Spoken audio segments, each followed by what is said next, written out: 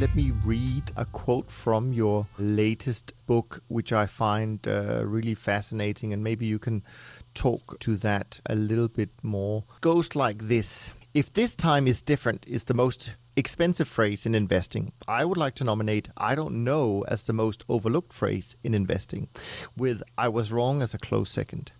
As is so often the case, the usefulness of these beliefs in an investment context is directly proportional to their behavioral difficulty. Acceptance of uncertainty and a belief in personal fallibility are remunerated precisely because they come so hard to humankind.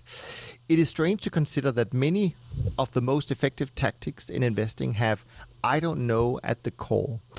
Passive investing, and maybe I can personally add here trend following and managed futures, is the embodiment of I don't know investing. I think this is really critical to understand what this really means, because interestingly enough, one of the key phrases that has really been in our industry for a very long time, since the 80s, and I think it was a gentleman called Larry Hite that kind of phrased it back then, is knowing what you don't know. Mm-hmm. And I think this is important. But I'd love to hear your kind of, diving a little bit more into to this part of your findings. So you mentioned earlier the human desire for stories. And so for much of human history, that's how we connected. That's how we transmitted information and connected with each other. Research out of Princeton shows that when two people are sitting across from each other, so you and I are having a conversation, if they take a brain scan of each of our brains, they don't look much alike initially, when we're having a conversation. Yours is much better than mine. So, but then when I start to tell you a story, though, our brain activity syncs up.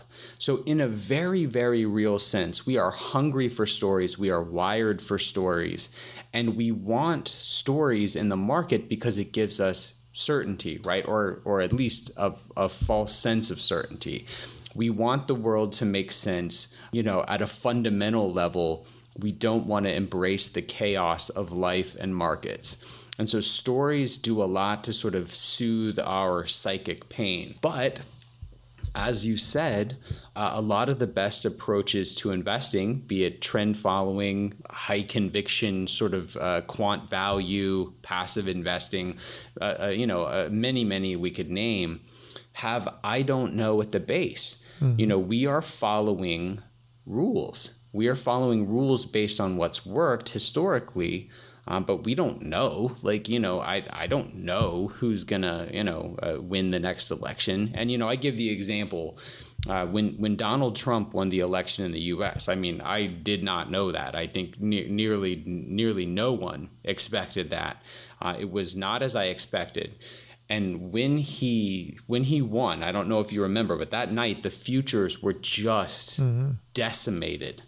And I said to myself, this is it. You had Paul Krugman and other sort of esteemed economists coming out and saying, well, this is it. This is the end of the American economy as we know it. Stock market's going to go straight to hell. And my rules said no. My rules at that time were saying stay put.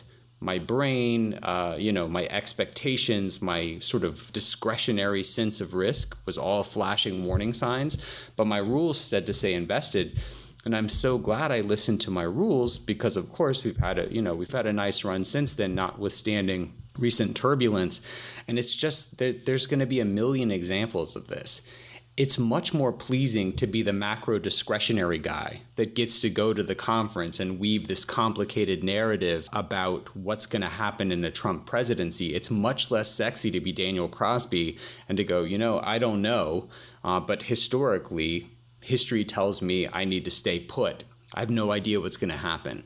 And so it becomes a problem. It's tough.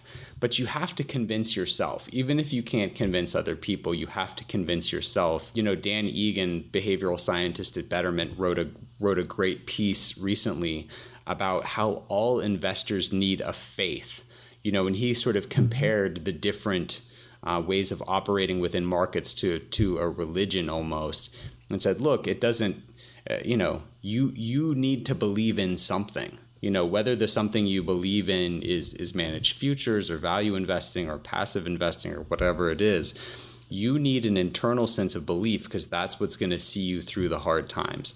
So yeah, I never know what's going to happen, but I am a market historian, and I know what's happened previously, and I feel that I can tilt probability in my favor by operating within those parameters. But it sure is hard to not have a story when you want one. Yeah, I mean, it really something I certainly still meet after all these years, and with lots of investors, and you come there, you show them a 20, 30, 40 year track record, and they still question, so why do you think this works? I mean, and at the same time they will turn on the news media, listen to someone make a prediction where we all know that you can't predict the future.